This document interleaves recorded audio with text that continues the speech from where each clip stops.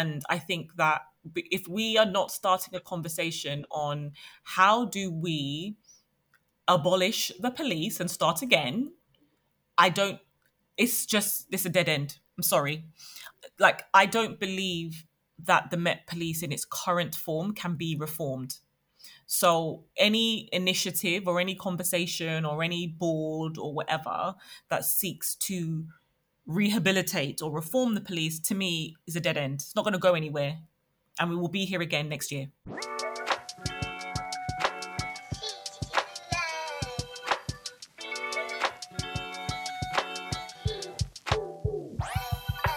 Hey everyone, welcome to the Black Canvas podcast. I hope you're all doing really, really well. This is episode 21. Apologies, my loves. We have been away for a couple of weeks, but life, we've just been getting on with life. There's been a lot going on. But we are so glad to be here with you all today. I hope you're all doing well, as I said. So Dems, how are we feeling today? I am feeling good. Surprisingly good. Mainly because I've got 2 weeks off next week, so I won't be working. Yeah, I feel good. I cannot complain. I love it. And moving on, do we have a highlight of the week then? My highlight of the week will be looking forward to the next 2 weeks of not going to work or doing anything work related. Mm-hmm. Not having an alarm, all that Not good having stuff. an alarm, even though I'm still going to wake up at 6:30 anyway, because my body just wants to be silly every morning and wake up early. But yeah, I'm just looking forward to just like taking the next couple of weeks as it comes. We're going to be doing some painting and decorating to the flat. Going to try and finish putting up some shelves and some tiling in the bathroom, paint the dining room, and just casually enjoy the next couple of weeks. I love it. Living in a house that we are now paying a mortgage for and enjoying it. I love it. What about you? How are you feeling? So today I'm feeling good. As you know, and I guess those of you who listen every week, I have sort of alluded that it has been a difficult time over the last couple of months, but I am feeling good, and hopefully at some point in the future I will maybe share a bit more deeply, because I do think it's important that these things are spoken about when you feel comfortable about talking about them. Yeah. I think when you share yours, I'll share mine as well. Okay, there we go. Well, there you go. Yeah. That's a pact. So, but today I'm feeling good. And I think it's largely because my highlight of the week was I went to Amsterdam. I went to Amsterdam with my youngest sister, and we had the most amazing time. Like, I was posting a lot on my stories, and literally I just posted food because that's literally what I went there for. I went there to sleep and to eat. Oh, amazing. That's literally what I did. Like, I'm usually quite anal about planning trips and stuff. Like, I usually need to have like an itinerary of everything, but we actually kept it really like fluid. I kind of had a few places that I'd earmarked that I wanted to see. So I knew I wanted to go to like the Anne Frank Museum.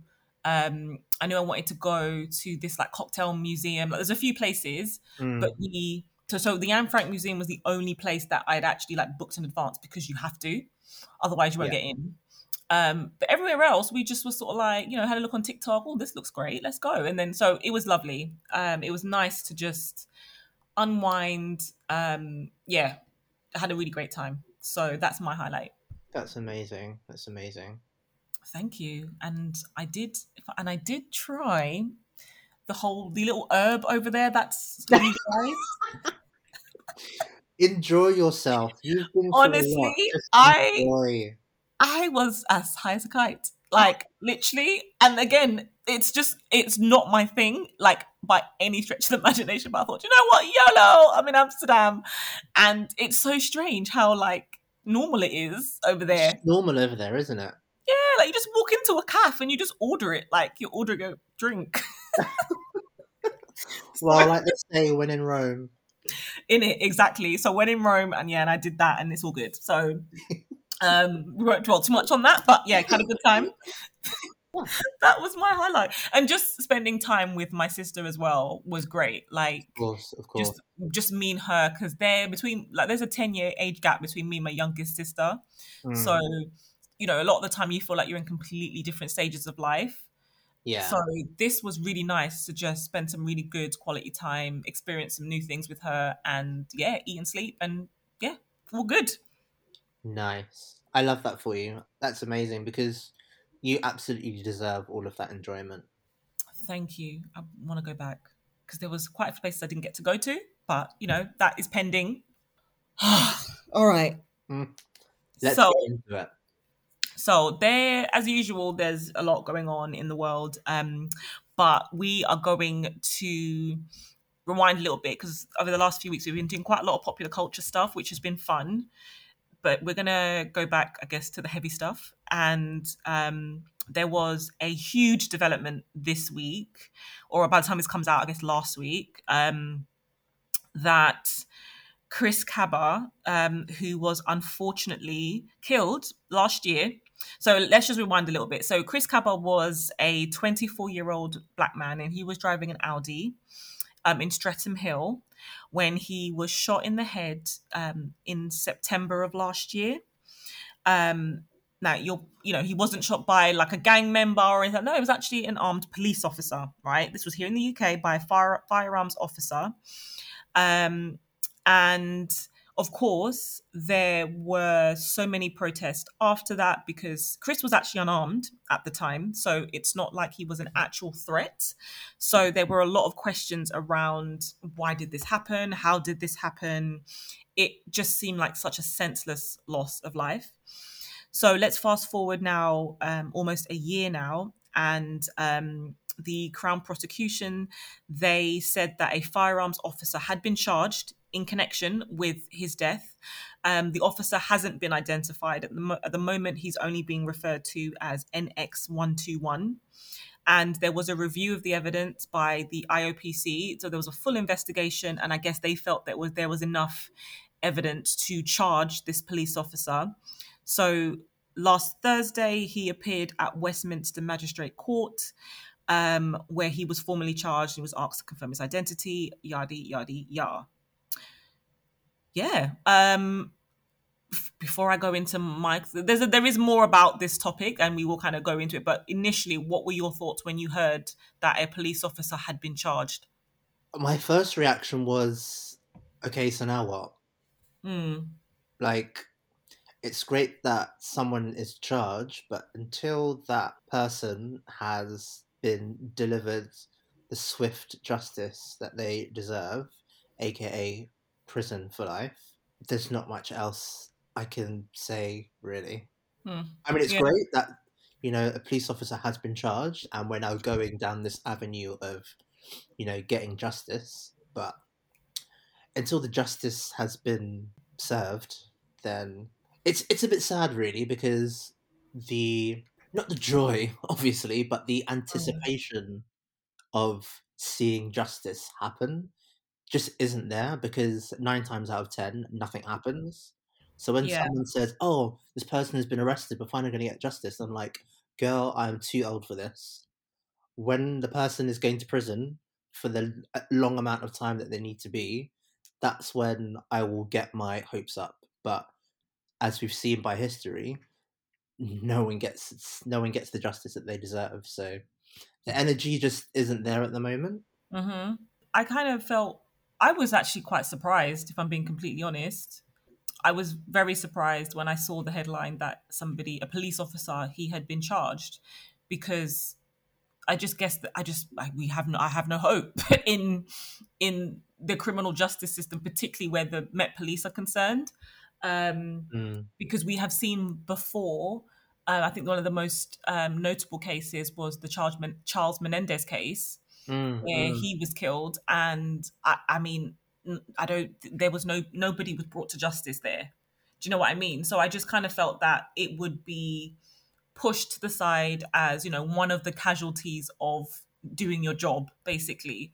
But so I was surprised, but then once you kind of get over the initial, like, oh, okay, then you're thinking, oh god, well then now what? Do you know what I mean? Like, what is the fallout now going to be? Mm, because we know that this country has historically has a very has a problem with actually addressing the truth and mm. actually addressing what the problems are. We kind of beat around the bush. We never really get to the point.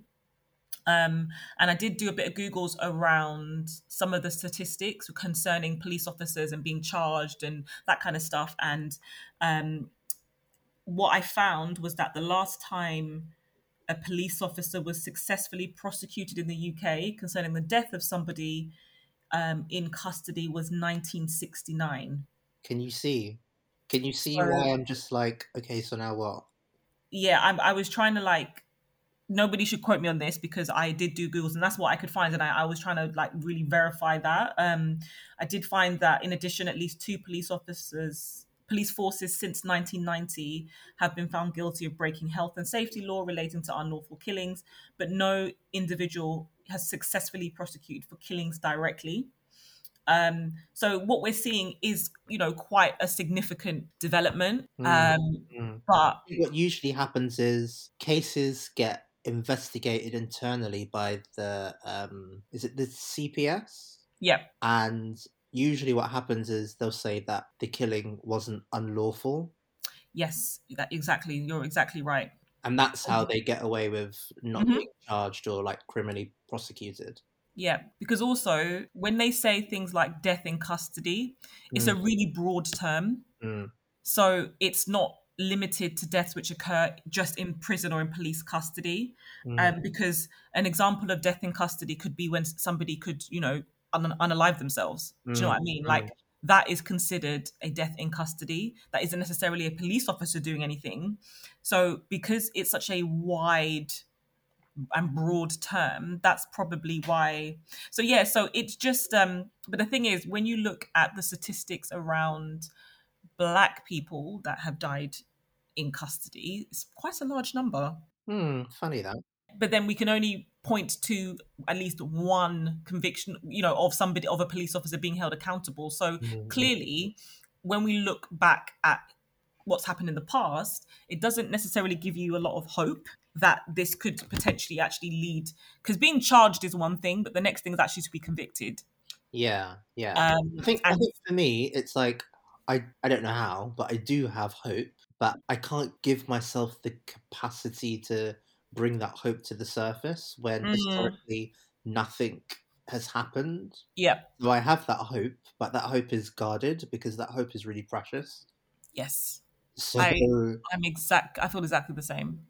so yeah, I'm very limited in how much hope I can openly display so Hmm. publicly until something actually happens, and then I can feel then confident, not even Hmm. hopeful, but Yeah, confident. And then once that confidence builds, then I can fully be hopeful. yeah, yeah, because we have to remember we're talking about the Met Police here. Exactly. We're talking about hundreds of years of just systemic corruption Hmm. that Yeah, needs to be not even unpacked, it needs to be addressed first, then unpacked, and then the successful application of solutions based approaches to making things better. yeah. That's going to take a lot of time. Well, I mean, we have spoken at length on not just on the pod but on the channel about the various reviews and whatnot of the Met Police, and Mm, every single time it's the same result. But so yeah, we're talking about an institution that has been shown to be time and time again, racist, homophobic, transphobic, all of the phobics. mm, Literally, that is all of them. That is the police. yeah, Just very recently, the last few months, the most prolific sex offender is a police officer. right. So when you just sort of off on the backdrop of all of that, you just think, and then the recent developments since the police officer charged with Chris Cabba's death, a number of police officers in London have decided to step back from firearms duty. The Met said that many firearms officers were worried about how the decision to charge this police officer impacts them. So, because of that, armed officers from other forces are being deployed as a contingency measure. It's interesting because when I first read that article, in my head, I thought they had stepped back, maybe in kind of like solidarity for, Chris Cabot. Oh, please. For a split Sorry. second. Sorry. For a split second. For a split of a split. For a split second. And then I had to go back to the beginning of the article and read it again. And I was like, because they want to cover their nyash. That's why. Mm, mm. They said we want to be allowed to shoot the blacks freely. We Like, want what are to you be guys doing here? able to shoot the Negroes. We, That's sorry, what we I want know to it's do. not funny, but It's not like, funny at all. But do you know yeah, what? you get it. Like they want a license to kill, Of basically. course, of course. Like, And it's not even they want the license to kill. It's like they're used to it, and they're used to that license to kill in order to achieve results. mm-hmm, yep, And part of achieving results is collateral damage, yep, and we are the collateral damage. right. So not the what's the guy that got killed in the 2000s? Charles Not, Demenez. yeah, Charles Menendez, yeah. So the reason why he got killed was because of shoddy intelligence. Yep, and the woman responsible for that went on to become the commissioner of police. So she essentially was rewarded for the just absolute inept intelligence, inept leadership, but she was rewarded for it. Right? And somebody unfortunately lost their life. So now when you don't have your license to kill now, you can't achieve the results that you want to achieve because you won't have any collateral damage. Hmm. You're not allowed to have collateral damage anymore, or that collateral damage is now being scrutinized. Right. And you know what's crazy to me as well? Because like when we think of the police officers and guns, right? That's not necessarily something you just immediately like associate our police with, because No, your normal sort of bobby on the street doesn't carry a gun, right? That right? we're not. This is not America. Like police officers don't just walk around with guns. It's a special unit who are allowed to carry firearms in this country, Yeah, and they're and they are, specially trained as well. yeah, exactly. They're specially trained, and they have to be given this special ticket or something that they have to carry in order to be able to carry a firearm on the street. So, and again, it's usually concealed, like all of this kind of stuff. So, Mm. that whole unit is very specialized, highly trained, all of that stuff. But what I just find, like, I don't even know the words to even describe how I felt when I read this, but I just thought to myself, okay, so the Met Commissioner, so Sir Mark Rowley, he is the Met Commissioner, and he said on Friday that many firearms officers are understandably anxious and were reflecting on the potential price of such weighty responsibilities. So I thought to myself, okay, so if you're a police officer who is a trained marksman, there is at no point in your career did you ever consider the fact that you may kill someone. Of course you did. I'm trying to think. This heavy weight on your shoulder, bruh. You have a gun in your You hand. have a gun. That Like, that that is the weight on your shoulder, yeah. Like, what do you mean? You have a gun. So, like, I'm now reconsidering the responsibility, the heavy price. Like, sure, like how are these people trained? right? Because surely when you are trained as a marksman, you will always have in the back of your mind that you may kill someone, Right? unless you know that and want to be able to get away with it.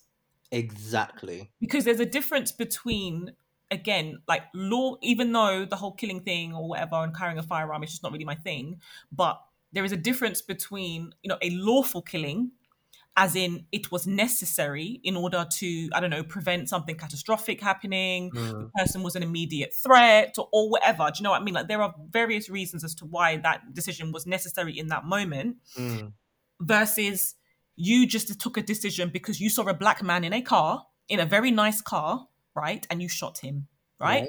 right? And also it has to be stated he was not armed. Yes, apparently the car that he was in was linked to a firearm, but he was shot in the back of the head. Right? So he wasn't an immediate threat, right? So He again, wasn't none a of us threat. were He was there. a target. Yeah, so none of us were there, but let's just go on with what we know. He was in a car, right? He was shot in the back of the head. So the presumption is that he was not facing them. Mm. So where was the threat? Where And was the threat? also he was wearing a £20,000 watch. He was wearing a Rolex. That Rolex is nowhere to be found. Who Mm, took the Rolex? mm. So for me, we need to look at just what we know, and the IOPC would have done their investigation because look, it's been a year since this happened, so clearly they have done a very thorough investigation, Well, and they presumably. presumably, yeah, and they are not satisfied that it was a lawful killing, meaning that he murdered him. So, And also, and also, go on. can we go back to that weight on your shoulders? Oh my That god, weight on your shoulders should be the reason why you want to do your job properly. properly, Because you're exactly. carrying the burden of people's lives in your hands Hmm. and protecting communities. Yeah, So you should be wanting to do your job to the best of your abilities, right.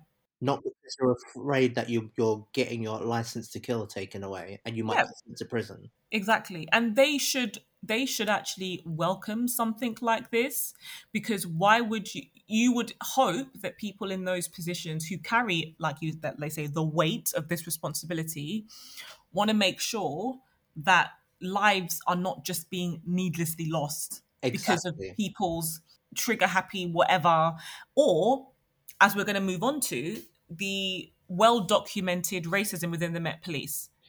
Now, we can't talk about this case without referencing the fact that the Met Police is riddled with racism, When I right? say Baroness Casey did the work, Yeah, that hey, Casey report, and also we know that the Baroness Casey report is one of many reports. It's mhm, that just happens to be the most recent one, but mhm, there have been many reports over the last 20 years. mm, We could even go back further, but let's just say 20 years, where they've all basically said the same thing, that the Met Police is racist, is just riddled with racism, mm. sexism, all of that, and there needs to be major reforms. We literally spoke about the Casey report a few podcast episodes ago. Like, we've spoken about this. We did a deep dive into the report, and there were a number of recommendations.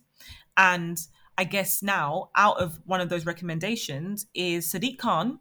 They have set up the London Policing Board. Okay, so Brace yourselves. the London Policing Board was created to monitor the Met. And I guess the most notable appointment on the London Policing Board is the brother of Stephen Lawrence. Mm, Now, we've spoken about Stephen Lawrence at length on this channel. So everybody knows what happened to Stephen Lawrence, and there was even when that happened, there was a report that was commissioned. What that happened after that, the McPherson report, which basically said the same thing as the Casey report, but whatever. So Stuart Lawrence is the brother of Stephen Lawrence, and he has had a very long career. So he's been a teacher about 15 years, and he's also worked for the Home Office and HMP Belmarsh. He's a massive advocate for, like, DNI and all that kind of stuff. mm. So the body has been created to oversee and scrutinize the implementation of improvements that were set out in the Baroness Casey report. As I said, the year-long Casey review found racism, misogyny, and homophobia were present across the organization. Yeah, so I mean, discuss. What do you think of the London Policing Board? I'm just happy that this country has moved out of this 30-year cycle of research and discovery when it comes to racism, homophobia, misogyny in the police. So I'm glad that after 30 long years, the majority of my life, we are now moving into not even taking action, but now moving into that era of actually scrutinizing what the Met Police does. Outside of that, again, like hearing news about this police person being charged for Chris Cabba's murder, I'm like, okay, so now what? That's always going to be my next question. Mm, We're going to be doing this. Okay, so now what? Like, what does that mean? What does this London Police Board mean exactly? hmm When we say scrutinize, what does that look like? What powers does the London Police Board have? Because it's all well and doing reports and scrutinizing, and something happens in the police, and then the London Police Board say, well, they need to do X, Y, Z, and then that gets taken into a PR spin, and then all we're doing is just talking about what the police should do. It's like, how is this board's scrutinization of the Met Police going to be transmuted into action within the police force? Well, I mean, that's left to be seen. I mean, just to give you a bit more detail about what they're supposed to be doing. So the board will meet 4 times a year. The meetings will be held in public, and members of the board will provide advice to the mayor in holding the Met to account in delivering reforms. Sadiq Khan said that these members care deeply about policing in London and have an extraordinary range of professional skills and lived experience they can draw on to make a positive difference. Their contribution will be invaluable in driving reform, yada, yada, yada. So, yes, I just think that this is no. All they've just said is that we're going to meet up once a quarter and kiki about the police. Yeah, That's all I heard. basically. Like, I'm so sorry to sound like so negative, but it is what it is, right? This is a very negative situation. And I think that if we are not starting a conversation on how do we abolish the police and start again, I don't, it's a dead end. I'm sorry. Like, I don't believe that the Met Police in its current form can be reformed. So any initiative or any conversation or any board or whatever that seeks to rehabilitate or reform the police, to me, is a dead end. It's not going to go anywhere. And we will be here again next year. The amount of stories we have heard just this year alone, like we don't even need to go back as far as 30 years, just the last 6 months is disgusting. Every other week, every day, there is a report about a police officer who's been engaged with this or that, homophobia, misogyny, sexual assault, rape, all of this nonsense. This is all the police. And until we have a serious conversation around, this just doesn't work, we're going to be here again. So Right? I just think this is a great little thing for them all to put on their CVs. And I won't bore any of you by giving you a list of who else is going to sit on the board. Just Google the London Policing Board. I think this is a great thing for them to put on their CV. Outside of that, I do not believe that this will yield any results whatsoever, because I've said this time and time again that if what happened to Stephen Lawrence should have been a defining moment for this country, it did nothing. Yeah. Yeah. We've said this before. We've said this before, so I feel like a broken record. Like, what's happened to Stephen Lawrence should have been the moment where this country stood still and said, you know what, this cannot be allowed to ever happen again. That Mm. was over 30 years ago. And here we are, it's like every barrister or every makes their career doing a report on the Met Police. Right? That's how they make a name for themselves. But does it actually change the police? Of course it doesn't. Just Exactly. telling us what your predecessors told us. Right. But it looks good on your CV. Meanwhile, black people are still going to be terrorized by this police force. Women are still going to be terrorized by this police force. Like, it's just not going to change. So, yeah, I mean, Sadiq, all of you there, man, like, okay, have your little 4 meetings a year, do your little kiki. You're going to have it online so we can see or whatever. And that's going to be it. Right? And it's like, it may seem we're just being very negative, but let's look back at the Casey report and let's look at some of the conclusions. I think the conclusion was around 30 pages, but the Mm, main summary was we have identified institutional homophobia, misogyny, racism in the Met. This can be seen in overt discrimination, mistreatment, and abuse of LGBTQ, women, and Black, Asian, and ethnic minority officers and staff. Unfair outcomes for these groups inside the organization as a result of bias in processes, systems, and in attitudes and behaviors. Unfair outcomes in communities that result in underprotection, from over policing or both, and a culture of downplaying and denial of discrimination and repeated unwillingness to accept and deal with institutional failures that let down Londoners. So there is a across the board failure in tackling discrimination in all of its forms and just a sheer utter unwillingness to accept and do anything about it. Three key highlights that are my favorites. mm, Number one, it shows that supervisors and senior officers look the other way, ignore their management responsibilities, and actively engage in discrimination. Although supposed to provide formal routes to challenges, upholding police standards and public confidence, The Met's processes for grievance, complaints, and, and misconduct in particular are perpetuating racism, misogyny, and homophobia by failing to take action in misconduct when it's reported. So even when the Met Police is supposed to be accounted and upheld to its own police standards, they're actually perpetuating racism, homophobia, misogyny because they just don't treat any of these issues seriously. Number two, the Met's response to discrimination is wholeheartedly unsatisfactory. Deep in its culture, it is uncomfortable talking about racism, misogyny, homophobia, and other forms of discrimination. And in quotes, people like to grasp things that are operational, that they can get their minds around. They don't like confronting those bigger, difficult challenges.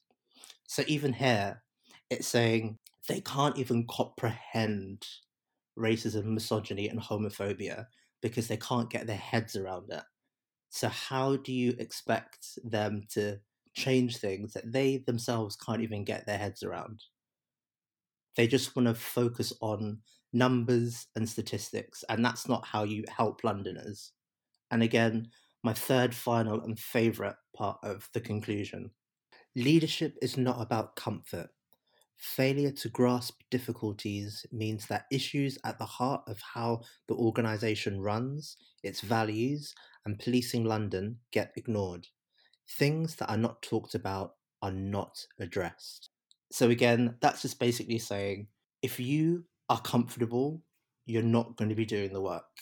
To do the work, you need to be uncomfortable and you need to be talking about the things that you're not used to talking about. And this is a whole deep rooted institutional issue with the Met Police. And like Top said before, it can't be reformed if these issues are so deep rooted within the Met Police. So I don't know what this London Police Board are going to be doing when they come to Kiki every quarter if this is the conclusion of the report. Can you not see? Mm-hmm. Uh-huh. See, all of that is enough to make one think, wow, this is in the pits. But then Suella always has to rear her ugly head at some point. And she, as a sitting home secretary, yeah, she decided to weigh in on a live and active case. To me, that is all kinds of unethical, right? To do something like that. But again, ethics and the government don't necessarily go hand in hand. So she said that armed police must not fear ending up in the dock for carrying out their duties. So she's now ordered a review into armed policing after, as we said before, a bunch of officers have handed in their weapons saying that they're worried about the murder charge. The charge. She said that people depend on our brave firearm officers to protect us. So, in the interest of public safety, they have to make split second decisions under extraordinary pressures. She said that officers have her full backing. I will do everything in my power to support them, she said. Can you see? Can you see? So, She's literally doing exactly what that sanctioning. Yeah. conclusion is talking about. Yeah. Instead You of have. instead of facing the real issue, which is the armed police fear being in the docks, instead of saying, right, why do they fear this? Why do they fear being upheld to a certain standard? And that fear comes from the fact that they have a license to kill and they're not really thinking about protecting Londoners. So why not go down that route and solve that issue, which will actually help everyone, including the police officers and Londoners? But no, you're not. You're doing exactly what the conclusion of that report said. You're ignoring all of these processes and procedures that are put in place to actually keep these police officers accountable. You're just ignoring it. You're doing exactly what this Casey report has just told us. Hmm. Going down the comfortable route, ignoring issues when the issues are right in your face. Police officers are afraid of being held account to unlawfully killing people. The issue is there, their fear of being held to account. Why would you be feared to be held up to a standard? Hmm. Why? Because you're not doing your job properly. Right. The thing is that this whole thing is, first of, I don't feel that a sitting home secretary should be commenting on a live and active case. Exactly. her words, like it's just outrageous that she could speak so openly about something that is so delicate and so sensitive, and at the center of all of this a young man has lost his life, right? So the only words of support this one should really be offering is to the family of the victim here, and saying Right? that we will do everything to ensure that this doesn't happen again, right? Or she could have said something like, look, there's a full investigation going on to get to the bottom of this, to ensure that, our firearms officers are making the right decisions. Anything. But she didn't. She wanted to side with the police. And it's disgusting, because she knows exactly what her words will do. It will continue to incite hatred and racism, because this country already has a racism problem, right? It doesn't take much to stir up anti-blackness in this country. It really doesn't. Like, you just have to exist, and you just see the comments everywhere. So it's not like anybody has to do anything extraordinary for racists to come out. But for the Home Secretary to come out and essentially sanction an unlawful murder. So what are we talking about here in terms of reforming the police then? Exactly. Like, What are you what are we talking performing? about? Like, on one hand, we have the Casey report that tells us that the police have all these problems. And then on the other hand, you have a man who was unlawfully killed. So surely, do we not link the two? Do we Right? not see that perhaps maybe there was some bias involved as to why the police officer acted so harshly, so irrationally, so quickly? We don't even have to say bias anymore. The No, Casey report yeah, said racism. yeah. Like, like It's beyond the word bias. completely. Like, I like when they're not connect. It's like they're not connecting the dots on purpose. Like, on one hand, we can say, okay, Baroness Casey, you did that, girl. You told us what we already know. Thank you. Thank And you. yeah, thank you and good night. And then on the other hand, we're like, oh yeah, but I mean, they have such responsibilities and they just don't blah blah blah. And it's just like, well, no, we know that the police are racist. So surely, maybe, stay with me here. Maybe they saw a black man in a car and race came into it. Yeah. Would they have acted so harshly if it was a white man in the car? Right? Probably not. So this is what I'm saying. We've said this before when we spoke about some other cases where you can't ignore the part that race plays in all of our interactions, Right? because potentially this whole situation might have ended differently had Chris Cabot been a white man. We see it all the time. We see it all the time that the way the police approach a situation, depending on the race of the person, is whether they diffuse or they add fuel to the fire. Mm. But it's like, again, the UK is just a nation of deflecting and distractions, and that's why we have report after report after report, because ultimately, like, nobody actually wants to do the work, not really anyway, Right? because there are a lot of people that walk around this country that probably have no idea about the McPherson report, because they're probably too young to know about it. They Mm. weren't around at the time. So their case to reference now will be the Casey report. But for those of us who are old enough, we'll remember the previous ones. Exactly. So it's none of this is new. And also, I'd like to add that, having Stephen Lawrence's brother on the board, it's giving PR. Of course. Oh, do you know what? That's exactly what I wanted to say. That's no disrespect to him and the work he has done, or the work that he is going to do on this board. Like, I'm not even shading this London Police Board. It is what it is. I just want action. But at the same time, part of me is like, has this family not suffered enough? Has this family not done all the work enough? Now they have to do even more work to keep the Met Police accountable for their actions. It's like, can this family not have a break? I mean, It's just giving PR, and I'm like, it's a great look for the London Policing Board or whatever. It's a great look for them to have the brother of Stephen Lawrence sit on that board. It's a great look for them, because what it does show, and whether this is their intention or not, but because we do know that there has historically been a bit of a fractured, strained relationship with the Lawrence family and the police, mm, because of how they handled the case. So moves like this do at least show us on this side that, okay, maybe some of those wounds are starting to heal, mm, mm, and maybe they are working together, because yeah, we all have a shared goal here. yeah. We all want the police to work and yada yada yada. I get it. It's like, if that's your choice, like, Go fine, for go it. ahead, do you. Hmm. My critique isn't towards him.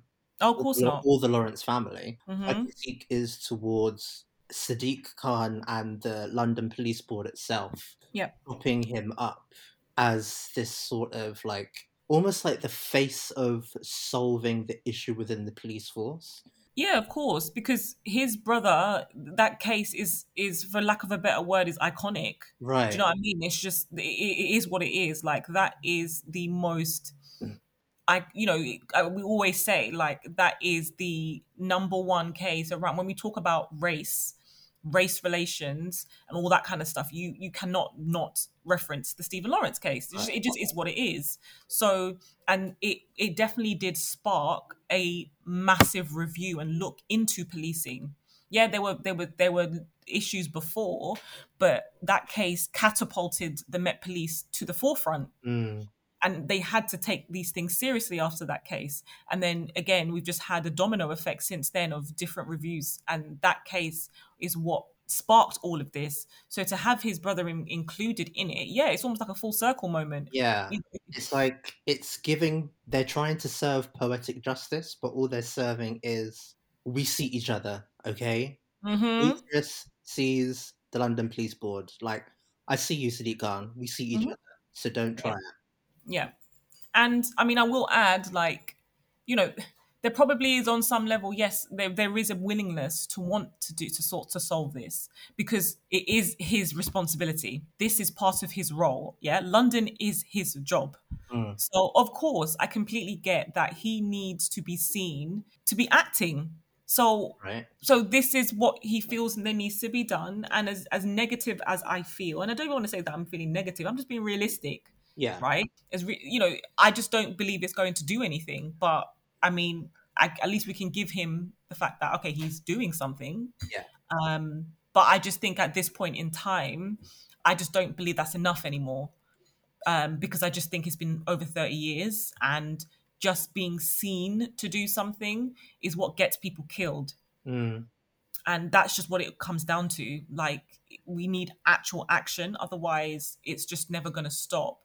And the police are going to continue to. And we're just talking about the London Met. we haven't even spoken about the rest of the UK. Yeah. Like, we haven't even touched on the other outer places. Like, we're just talking about London. The UK is made up of other cities, and I don't know if people just think that the London or the Met Police is the whole of the UK. No. I'll tell you this one anecdote.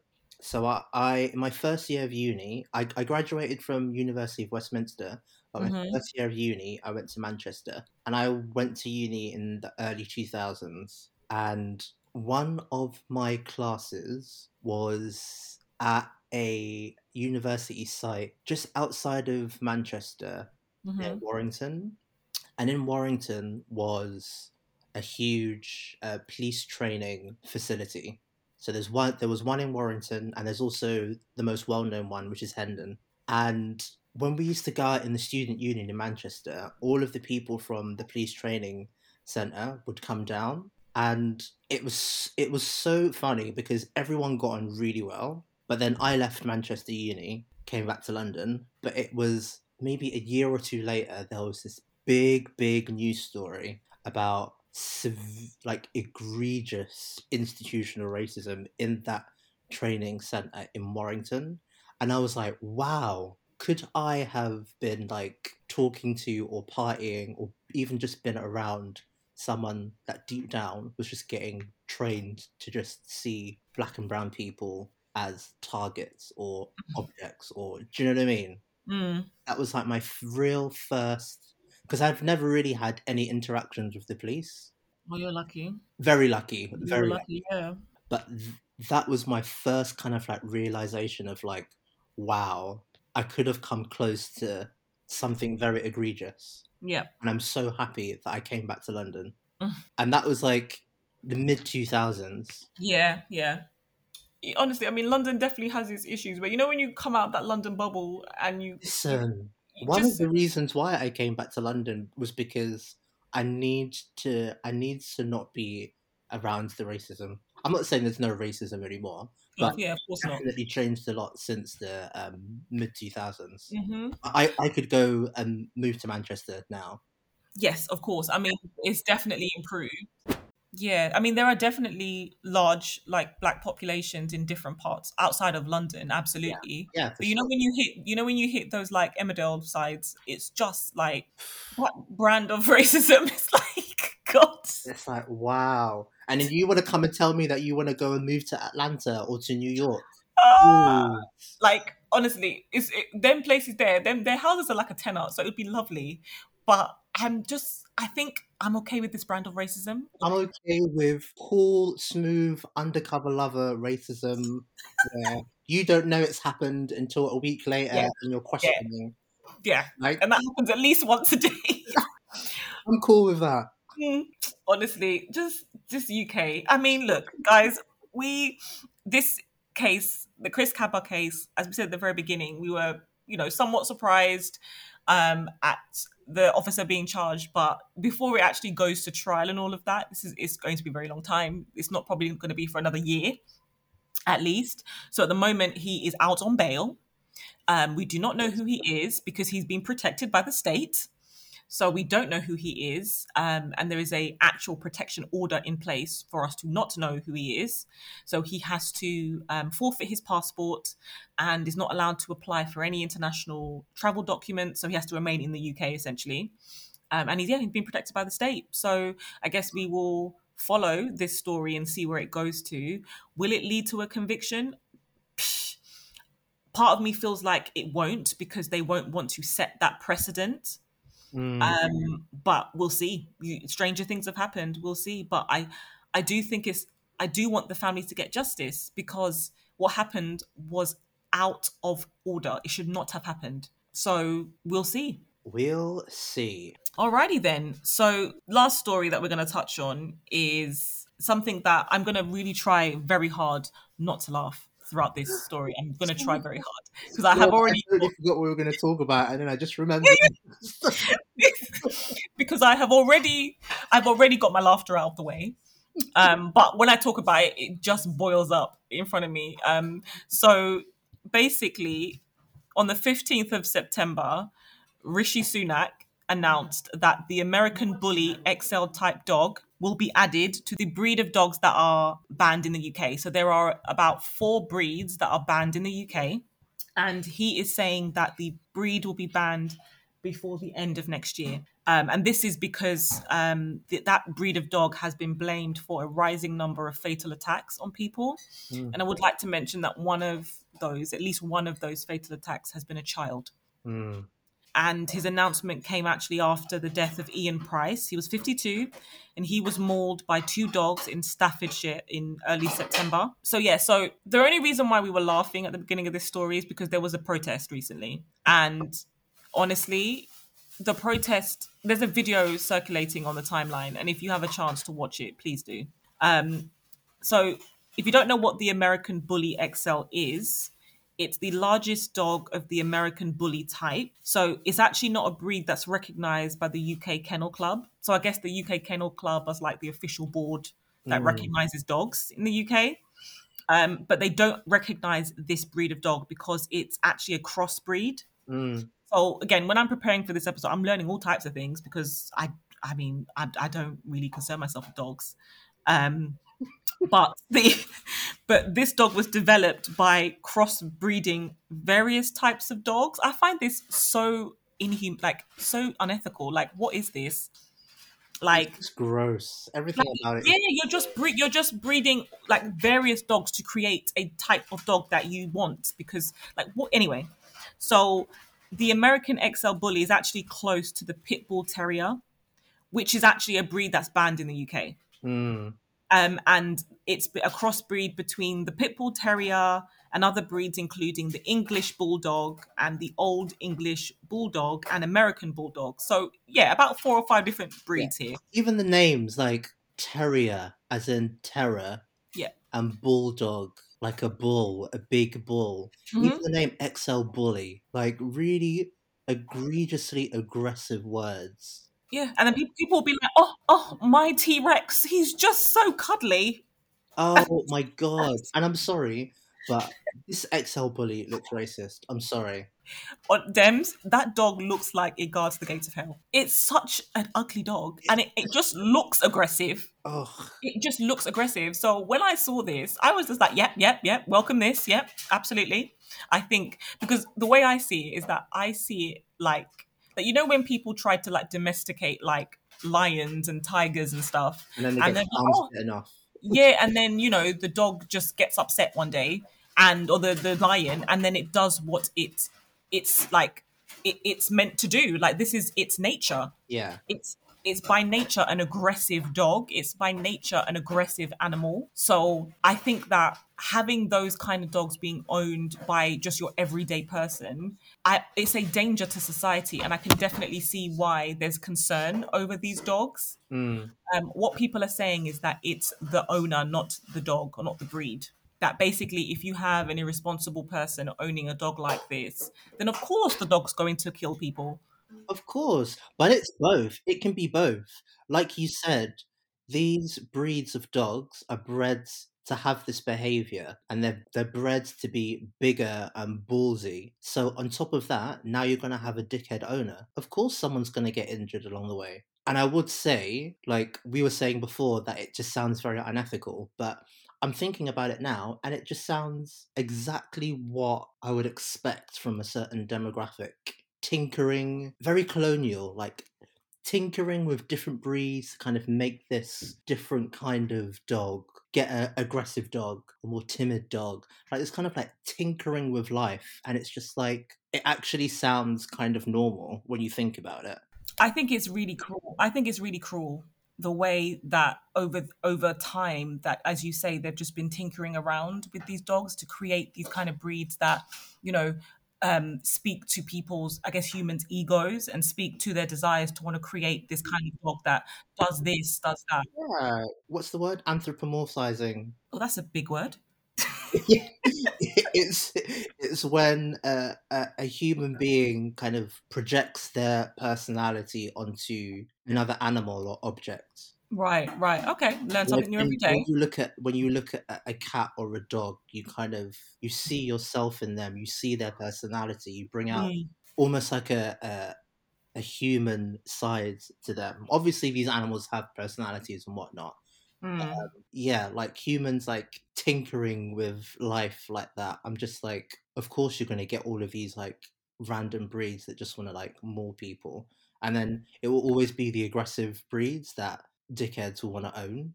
I mean, of course, when I saw the video and the type of owners, it just, as I said, I just find it really cruel because like there are so many different crossbreeds out there that a lot of these dogs then have a lot of health issues because they're not supposed to exist.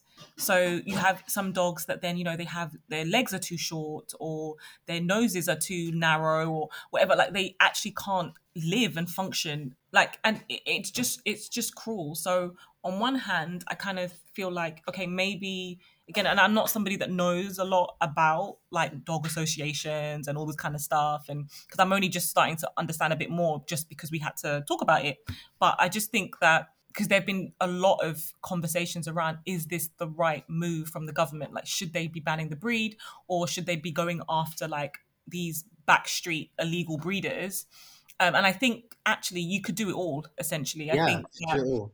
there's nothing wrong with saying, okay, maybe there needs to be a wider scope here, and we need to look at the backstreet breeders who just find these two or three random dogs and put them together and create these breeds that they need to be targeted to because that is a concern. Like, because I wouldn't want to be in a park with any of these dogs.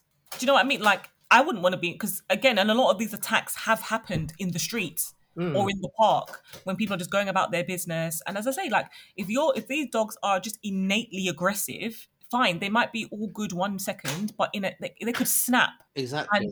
and once they snap, that's it. Like though I don't feel safe knowing that people own those like nobody would be comfortable with people owning a lion because as nice as that lion might be on Monday, might be fine on Tuesday, come Friday now, you might look at it funny Right. and it's going to revert back to its innate nature, which is to be aggressive and to Mm. attack. And that's what these dogs clearly do. I just don't even know why you'd want to own those sort of breeds anyway. Like Like, I like cats and dogs. I just don't understand why you would want one of those aggressive ones. I mean, I feel like some people see it as a status thing, no? What? You've got an aggressive dog? Like, what kind Hmm. of human are you? Honestly, if you watch when I watched that video from the protest, a lot of what I was seeing was that some of them felt more safe with these dogs around. I'm thinking, why do you feel more safe with a killer dog? Right? Um, like they feel more safe, or some of them it's a status thing. Because yeah, walking down the street, because one of the ladies was saying that her dog is so lovely and blah blah blah. When I walk out the street at night, I feel safe with my dog, and I just I just don't feel that the general public should own animals that have the power or the strength to basically kill people. When they say I feel safe walking down the street with my dog, it's like when an American says I want to keep my gun because I feel safe. I have my gun with me at home because I feel safe. Mm, exactly. I walk down the street with my gun because it makes me feel safe. Everything is all linked. And even though all of those people protesting, it's like you mentioned in your tweet, interest rates are going up, people can't afford their own homes, the price of food is going up, but you're protesting for Lassie. Are you okay? And the question They're is, and not. the answer is no, they're not okay. Because they're protesting for Lassie because of a certain reason. And not just any old Lassie, a Lassie that is bred to be aggressive. Everything is linked. You're right. Oh, we even link it back to the Baroness Casey report. If you aren't willing to have the hard conversations and come out of your comfort zone, if you aren't willing to have the real conversations and tackle the real problems head on, problems that you can't even get your head around, then we are going to come back to this place where people would rather put the life of a dog above the life of a black person. And I'm not saying that, a human being's life is more important than a dog's life. But I'm saying black people are disproportionately, disproportionately like stop and searched. You Mm, know, dying in police custody. Being shot by armed police. But for some reason, you lot will love up your lassie. But when it's time to come out and talk about the police and the way the police is, abusing power, it's crickets. The same thing with the NHS. Black women are nine times, 4 times more likely to die during childbirth. mm. But when it's time to talk about that, it's crickets. But you were out protesting for Lassie. Everything is linked. That Baroness Casey report, you could relate that to the education system. You could relate it to the NHS, the police force, the way certain demographics want to protect Lassie over their fellow human beings. It's just a lot. Sorry, I had to get really deep there, but No, but you're right, and it's just I just I just said in my tweet, I just think Britain's destiny is tied in a calabash somewhere. Like, right, because watching that video, I thought to myself, I cannot be sharing this country with these people. right, Like, what the actual heck? I completely understand how people feel about their pets and stuff, but I just don't see how people can see some of the attacks and not think, okay, something clearly needs to be done. I'm not saying that the ban is necessarily the right thing. I welcome it because really and truly, I'm not here for those dogs. But the fact that you're just out here like, no, my dog, it's just like, again, we see it all the time. People just center themselves in a much wider issue that is bigger than you. And that is always the problem, that this individualistic mindset about everything. And yes, fine, your T Rex is fine, but what about all the others? right. Um, and that kind of individual mindset just doesn't get us anywhere. And yeah, before I get into a whole conversation around community and whatnot, I think we're just going to wrap it there. Because honestly, like, but because there were some other like interesting points that came up about this whole American XL bully thing. Some people said that the swiftness with which the government acted potentially has something to do with class. That this dog is actually associated with, I guess, people that aren't necessarily of a particular class. Whereas if we were talking about dogs that are seen to be more upper middle class, would the government act with such swiftness? I don't know. It doesn't change the danger, but I just thought it was an interesting angle. It is an interesting angle, but at the same time, let's stop breeding these silly breeds Yeah, and let's have a better control over breeding dogs and whatever. agreed. Agreed. All right, so we're going to move on to this week's spotlight. And this week's spotlight is going to be somebody who is a massive advocate for racial justice. She's a community activist. She's an I can never say this word. People who don't want there to be prisons. Abolitionist. There we go. And she is the director at Forefront Project. Her name is Temi Mwale, Mm, and I've been following her for a really long time. And she, as I say, is a wonderful advocate for racial justice. Like, whenever there is an injustice in this country, Temi is at the forefront. Like, she's out there, and not just, in a social media kind of way, but actually on the ground doing mm, the work. Like, she has long spoken about, like, prison reform, reform of policing.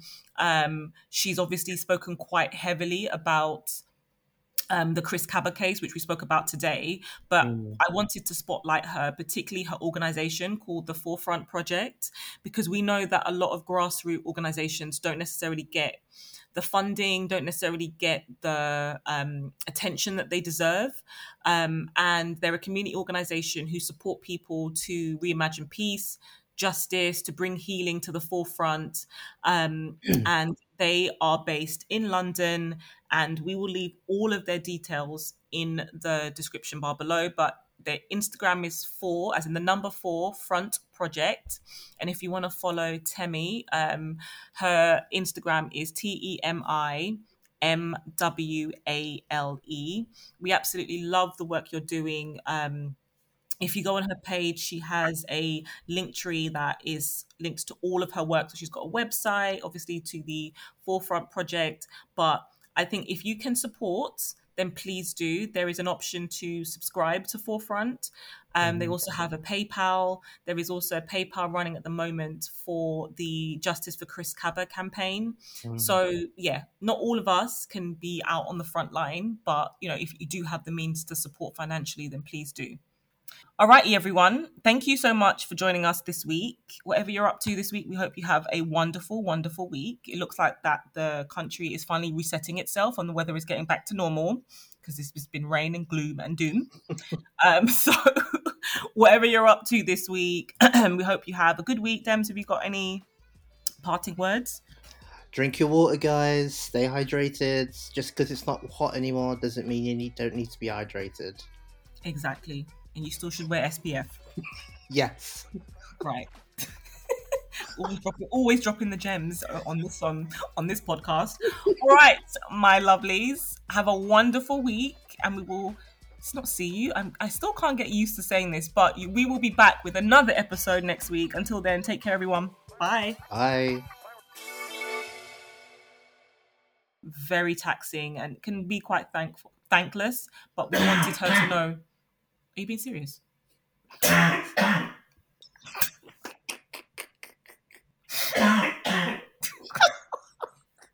Sorry. Just please leave.